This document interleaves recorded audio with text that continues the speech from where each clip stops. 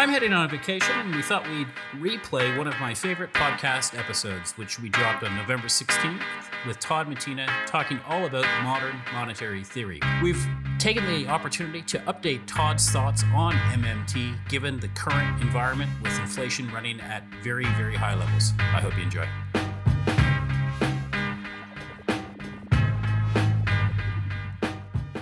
This podcast is for informational purposes only. Information relating to investment approaches or individual investments should not be construed as advice or endorsement. Listeners should seek professional advice for their situation.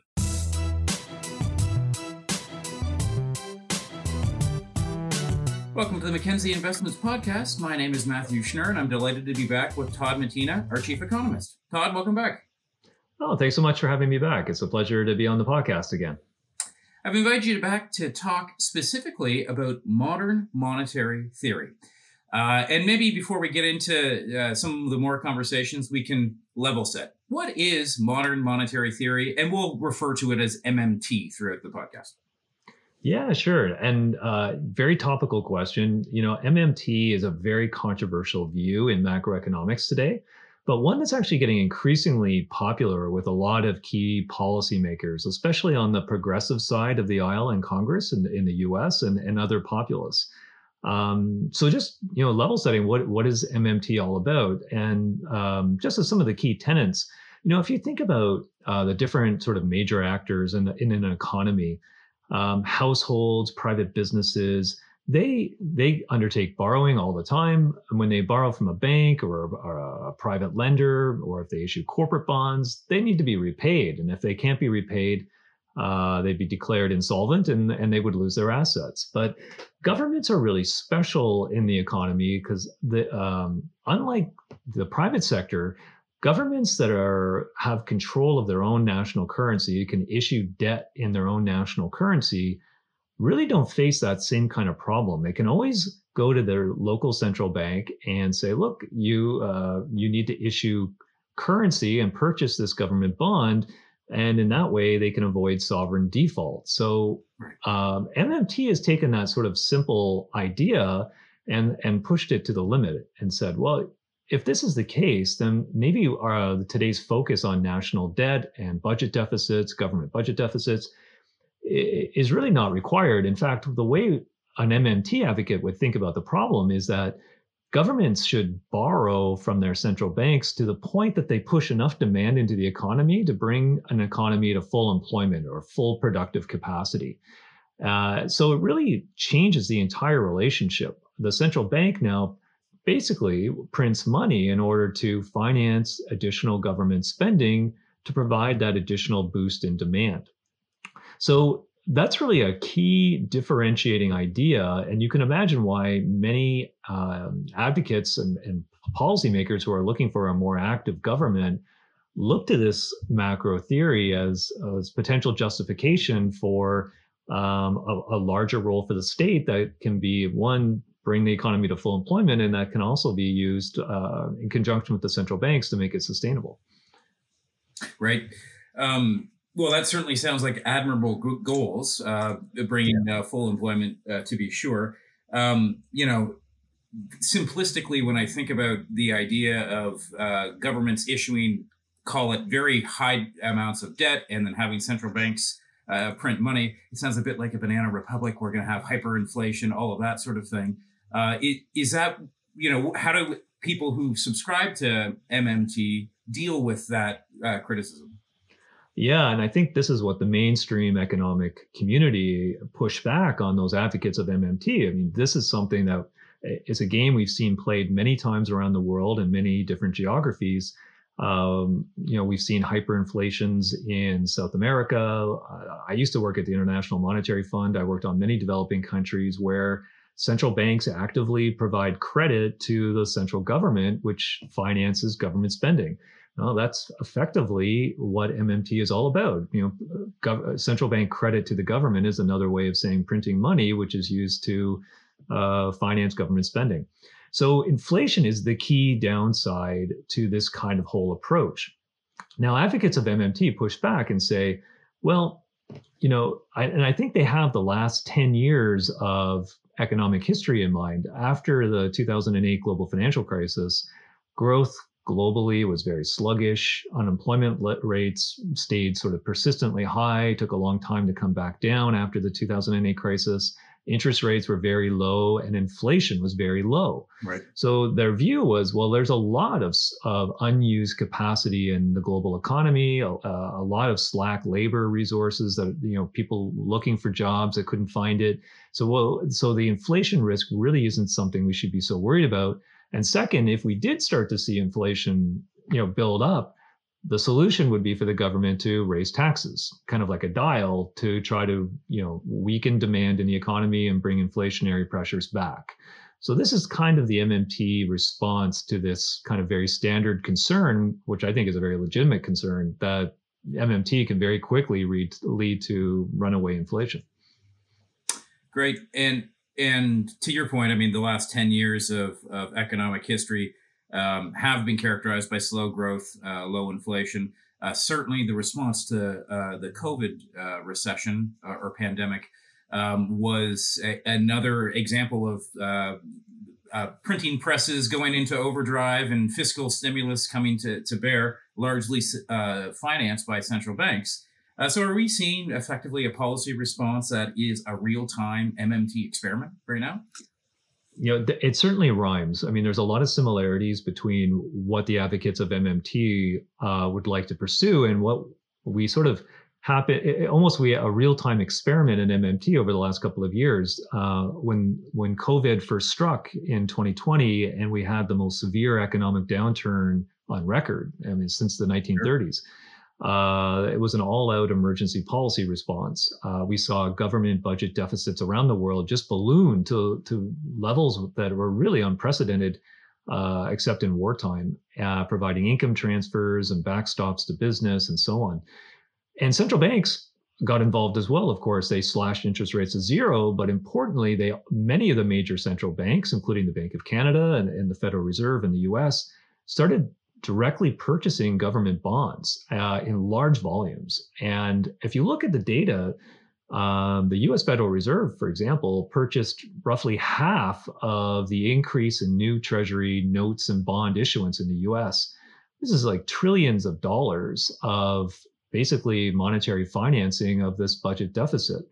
So in that sense, it certainly rhymes with the tenets of MMT in the sense of the central bank providing monetary financing to the government to pursue increased spending.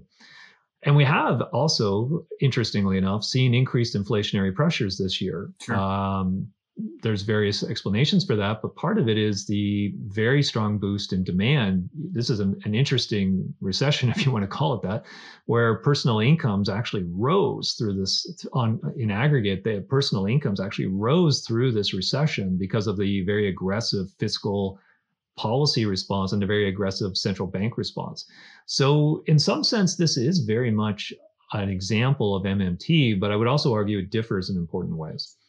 Well, maybe we can get into some of those differences then. Because, I mean, from my seat, when I take a look at the policy response, I think largely or a lot of people would characterize it as appropriate, at least in the early days of the pandemic. People weren't allowed to go work, earn a living. Having government support at that point in time makes a lot of sense. So how does this differ from the traditional MMT response? And then also maybe touch on some of the risks that these type of response have in the future. Sure. So, it differs in one very important way is that this was an emergency response to a very severe recession. The deepest recession, the most abrupt decline we've seen since the 30s, as we were saying. So there was an incredible amount of slack capacity and resources in the economy. So when the central bank was monetizing these big budget deficits and adding demand into the economy, it was doing so from a position of a lot of slack in the economy. So the inflationary response, in fact, we saw in the immediate aftermath in 2020, there was deflationary pressures, Sure. not inflationary pressures. So, and then to something you mentioned, which I think is really important to say, this was a fully appropriate response from central banks and the government. It was obviously a full out emergency. So it's really now, you fast forward to current period where we're seeing more inflationary pressures, and the labor market is healing, and it seems like we're starting to recover more broadly in the global economy. So how does it differ from the traditional MMT response? Well, the main thing is that we don't intend to keep doing this. So an MMT advocate would say this policy of enormous central bank financing of high levels of government spending should be the norm, not sort of the emergency response. And we're seeing the exact opposite play out. Central banks are, we saw the Federal Reserve announce just yesterday that they're going to start tapering the huge amount of asset purchases they do every month. The Bank of Canada has announced the same. And markets are now pricing in significant interest rate hikes heading into 2022. So we're seeing central banks step back from that very aggressive role of providing monetary financing to dialing it back, tapering the amount of bonds they buy.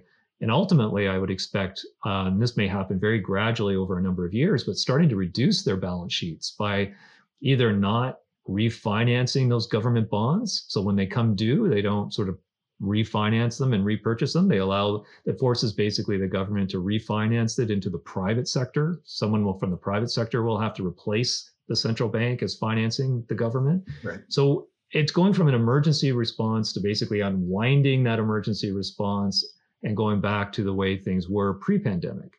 MMT advocates would say the exact opposite, that we should be maintaining aggressive amounts of stimulus to push the economy into a full recovery and maintain a sort of full employment economy. So running hot, basically. So I think those are the really big difference between traditional, if you want to call it that, traditional MMT and sort of what we're experiencing today. But the real-time experiment with the policy response in the pandemic certainly rhymes a lot closely with MMT. I think you were asking as well about, what are some of the risks? Yeah.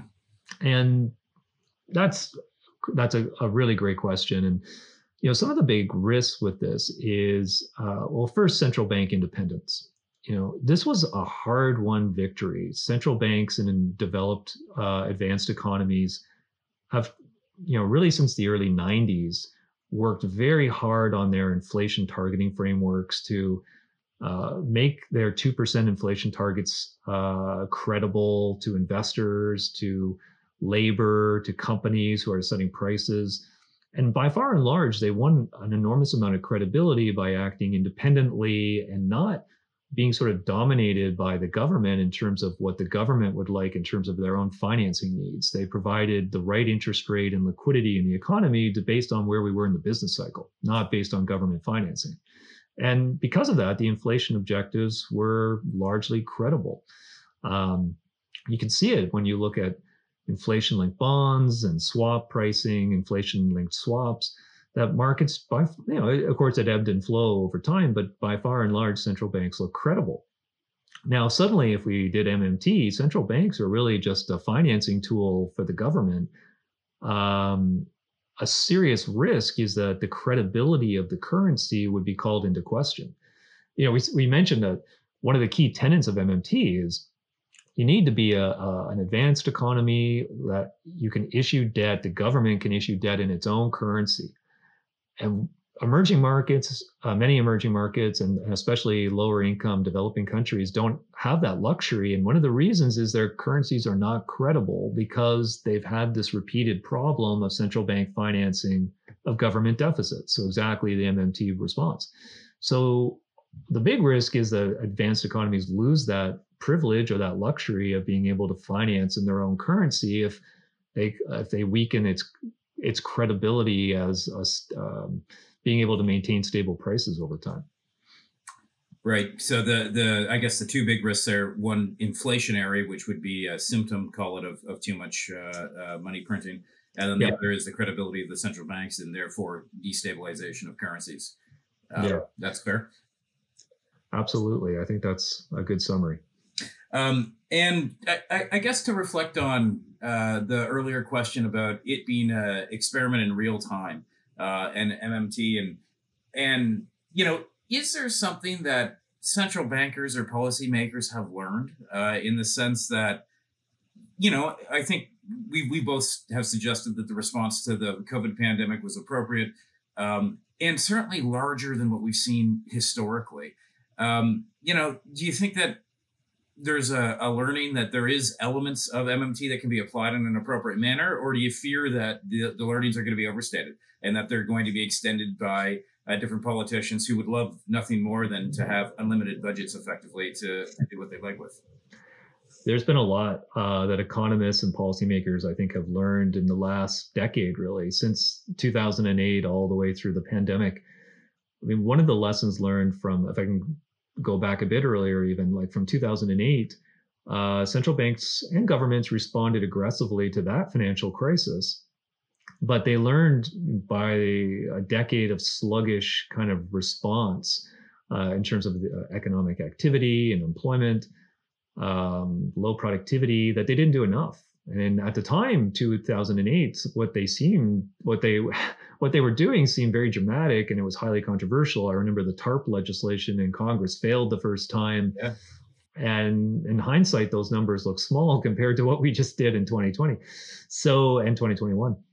So I think there was a lot of learning by policymakers that when you're in that kind of deep crisis, you need to act big, and then it won't unleash hyperinflation. We also had we had waves of quantitative easing or central bank purchases of assets through the 2010s. There was QE1, 2, 3, there was Operation Twist, there was all kinds of unconventional monetary policy. And we learned a lot that those things didn't sort of unleash inflation like a lot of economists had worried about. And in 2020, those lessons were put to good work because central banks were not afraid to go in big. If you look at what the Fed did, purchasing trillions of dollars in a very short period of time, just a few months really, of government debt, that was an essential learning that helped stabilize the treasury market and global debt markets. It helped stabilize government financing. Governments responded aggressively with I never thought I would see government budget deficits widen like that in peacetime. So I think there was a lot that was learned in the last decade, and in a way, very well learned and put to good use in 2020. Now, to your question about maybe looking ahead, what have we learned about sort of central banking responses going forward? Central banks, I think, have also learned that we're in a situation where it's very difficult for central banks to continue being effective in the sense that interest rates are at zero. Right. If we were to be hit tomorrow by another major crisis, there's not a lot of additional work that central banks can do, at least on the interest rate side. They've hit the lower bound. They can go a little negative, but so far we haven't seen any major central bank go deeply negative. ECB a little bit, and some other banks, but on the only tool they really have left is to print money through quantitative easing. That can help stabilize financial markets and possibly help finance government budget deficits. But their effectiveness is really going to be an issue if we continue in this. If we continue with this very lower for longer interest rate environment. I think that part of that learning has been put to work. If you look at the Federal Reserve, and the Bank of Canada is currently considering its inflation control and inflation management framework. Rather than focusing on achieving 2% inflation at any point in time with a band around it, trying to achieve sort of average inflation over a cycle, average inflation targeting has really been the learning, and it's been already adopted by the Fed with this idea that we can afford to wait now. We'll let inflation catch up, so to speak, from the very low levels we've had in actually basically all decade. Right. And if inflation can overshoot 2% for a period of time to bring average inflation to 2%, then the central bank can respond more gradually and slowly. And that might actually, if it's calibrated right, can lead to a better outcome. So that's, I guess, the next innovation in central banking. We haven't actually seen that play out yet. We'll see that in the next year or two to see if that works. one potential downside with the approach is late 20 let's I'm in the camp that inflation is likely to moderate into 2022. Yep. A lot of this is driven by supply chain issues and so on. But if we're wrong and inflation's persistent and we're looking like we're moving well above 2% for a sustained period, the problem with this framework is the central bank will have to slam the brakes at some point and raise rates very abruptly. Right. So that's the downside, is that that's always a risk. And that could happen later in 2022 or even 2023 if central banks are wrong, that this isn't transitory. I think they're right, actually, but there's always a risk that they're wrong. Right. So I guess it's the balancing of that risk of transitory or persistent inflation, along with the admirable goals of trying to seek full employment and ensure that the economy does recover over a long period with fairly robust growth, is the new paradigm. Is that what you're saying, effectively? Yeah, that's it. That's it exactly. And just to put to rest, I guess, MMT in general, it sounds as though, although it was inspired, call it, the pandemic response, some of the more recent actions suggest that it hasn't taken complete grip of central bank or fiscal policy. We still hear some politicians that advocate for it. I think of Bernie Sanders. I think Stephanie Kelton, who's a big proponent of MMT, was advising that campaign. What do you see that is a movement that can overtake our traditional institutions, and is it a risk that we should be paying attention to?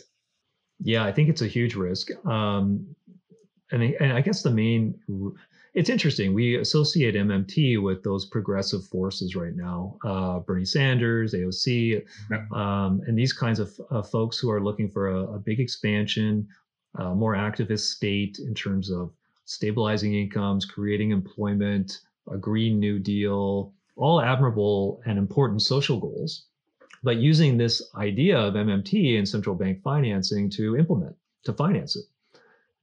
And it's certainly a risk, because if implemented in this way, if it were to ever sort of catch on and become a more enduring kind of policy framework that was adopted, not just for an emergency, but more on a sustained basis, I think almost surely we would see much more inflationary risk.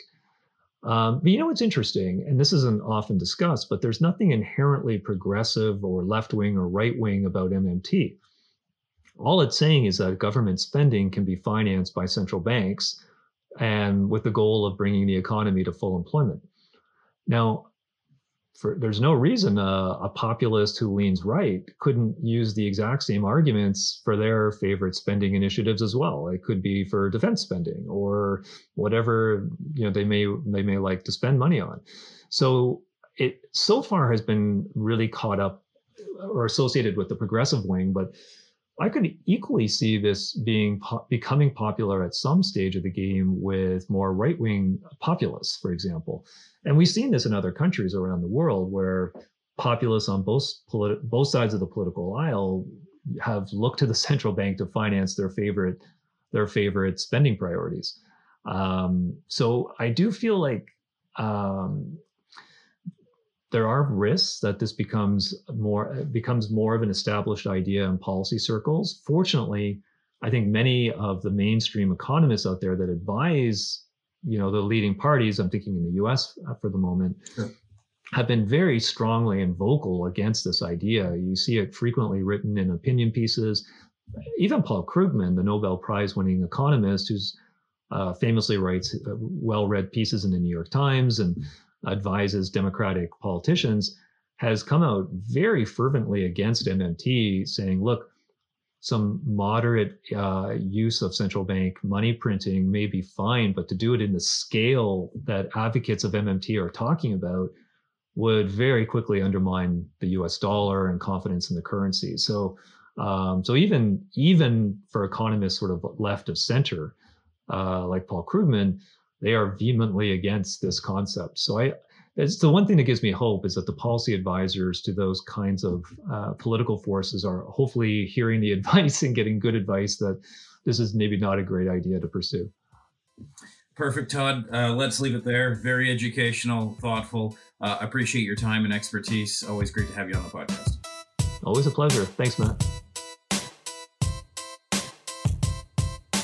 So I've invited Todd Mattina back into the studio to get an update on modern monetary theory. You've just heard our original podcast that we recorded back in November of last year. And boy, things have really changed. When we recorded that podcast, we were talking about additional sources of fiscal stimulus through Build Back Better. We were talking about transitory inflation. And Todd, as we sit here today, none of these things are true. Inflation is clearly top of mind for governments around the world. No calls for additional stimulus at all. So Todd, I guess my overarching question to you is, does this disprove modern monetary theory? Well, yeah, and thanks so much for having me back on the podcast to revisit modern monetary theory or MMT. It's been, I guess, 6-7 months or more since our first conversation on it. So it's great to come back and revisit it in kind of in real time as this experiment kind of winds down. And, you know, I think it's helpful to go back to how this all started when we sort of think about MMT in the context of the pandemic. You know, looking back, the Fed was under incredible pressure in late 2020 and in the first half of 2021 to support what many economists and many people at the time believed was still a really uncertain recovery from the pandemic recession. And people were worried at the times about scarring. That was the narrative people used, you know, scarring in the labor market that could have a permanent negative effect. So there was a lot of general nervousness at the time about whether we would recover so robustly. The U.S. government spent $3 trillion, almost $3 trillion in emergency stimulus and support for the pandemic and support and recovery. That's about 13% of GDP, which is just incredibly unprecedented in peacetime sort of economic history. And the government financed that by issuing debt. And the Fed matched that by increasing its holdings of Treasury securities by over $3 trillion since February 2020 when the pandemic got started. So it essentially monetized or printed money to pay for that government spending that was indeed really important to get us through the pandemic. But you know, to your question, this was truly a real-world case study of what many progressives had in mind before the pandemic when they were championing this idea of MMT. That is, MMT would be so-called helicopter money dropped by the government, financed by issuing more debt purchased by the central bank. And that idea before the pandemic was pretty compelling. We had just gone through a decade of very low inflation, very low interest rates. So, you know, printing money to try to meet some of these big long-term challenges we're facing, like rebuilding infrastructure, paying for the green energy transition, helping to cover rising pension and healthcare costs due to population aging and inequality. This seemed like a compelling problem. And of course, inflation was not top of mind in 2018, 2019. Many economists warned that large-scale money printing, to finance government spending was likely to unleash higher inflation. And today, here we are. Many governments followed this model of buying the debt of governments, doing all this pandemic stimulus and support. And we have a global inflation problem. You know, the latest readings as of today, 8.5% annual inflations in the US, over 7% in the UK and Eurozone, and almost 7% here in Canada. So I think the jury's out that MMT, is not a viable strategy. You know, having the central government or having the central bank, purchase the debt of governments for sort of a large-scale spending, it contributes to inflation. Fair enough, Todd. I guess if I were to take the other side of the coin and I was a advocating for something for MMT in general, I'd say it's always been acknowledged that inflation is the binding constraint behind these policy actions. And what we should be doing is, when we see inflation, we should be acting against it strongly, and that's sort of how the system should work. And what we're seeing right now is clearly we're seeing interest rates coming up very sharply. You're seeing fiscal constraint coming to federal governments around the world. And at the same time, we've had a fairly healthy recovery from the COVID recession. So what would you take from that defense? Yeah, and I think that is sort of a reasonable starting point to say, yeah, look, I mean, why not finance bigger government spending to tackle these big social problems when inflation's not a problem? I mean, why not? Let inflation be the binding constraint. But this is where we are today, is with very high inflation, multi-generational, kind of multi-decade high inflation rates globally. And I would say, unfortunately, for the policy-making economics world, controlling inflation is not an exact science. So it's not like the central banks have a dial that they can easily move inflation from 2% to 5% to 8% or more. Unfortunately, these things involve a lot of uncertainty. We can see that in markets today. There's huge uncertainty about the direction of inflation, even though central banks generally are trying to reduce inflationary pressures. But will they be successful without triggering a hard landing? The jury's out on that question. And I think if we were to have an MMT type of policy that was, the sort of the new way of doing things, and having these sort of bouts of high inflation and then having to wrestle inflation back down by being very tight with monetary policy, would lead to a pretty volatile economy in terms of big swings in inflation and likely big swings in the real economy in terms of GDP growth and unemployment. Right. So I think it would just create a lot of volatility. And that's precisely the problem that MMT is trying to address. So maybe not the best policy going forward. Well, Todd, thanks very much for getting us up to date on what's happened in the MMT world from your perspective. I really appreciate you taking the time. Fantastic. Real pleasure to be back, and look forward to talking again soon. Thank you. The content of this podcast, including facts, views, opinions, and recommendations, is not to be used or construed as investment advice and is not an offer or an invitation to buy or sell any security. The content of this podcast should not be relied upon for any purposes, and Mackenzie Financial Corporation is not responsible for any reliance upon it. This podcast includes forward-looking information that reflects our current expectations or forecasts of future events. Forward-looking information is subject to risks, uncertainties, and assumptions that could cause actual results to differ materially from those expressed herein.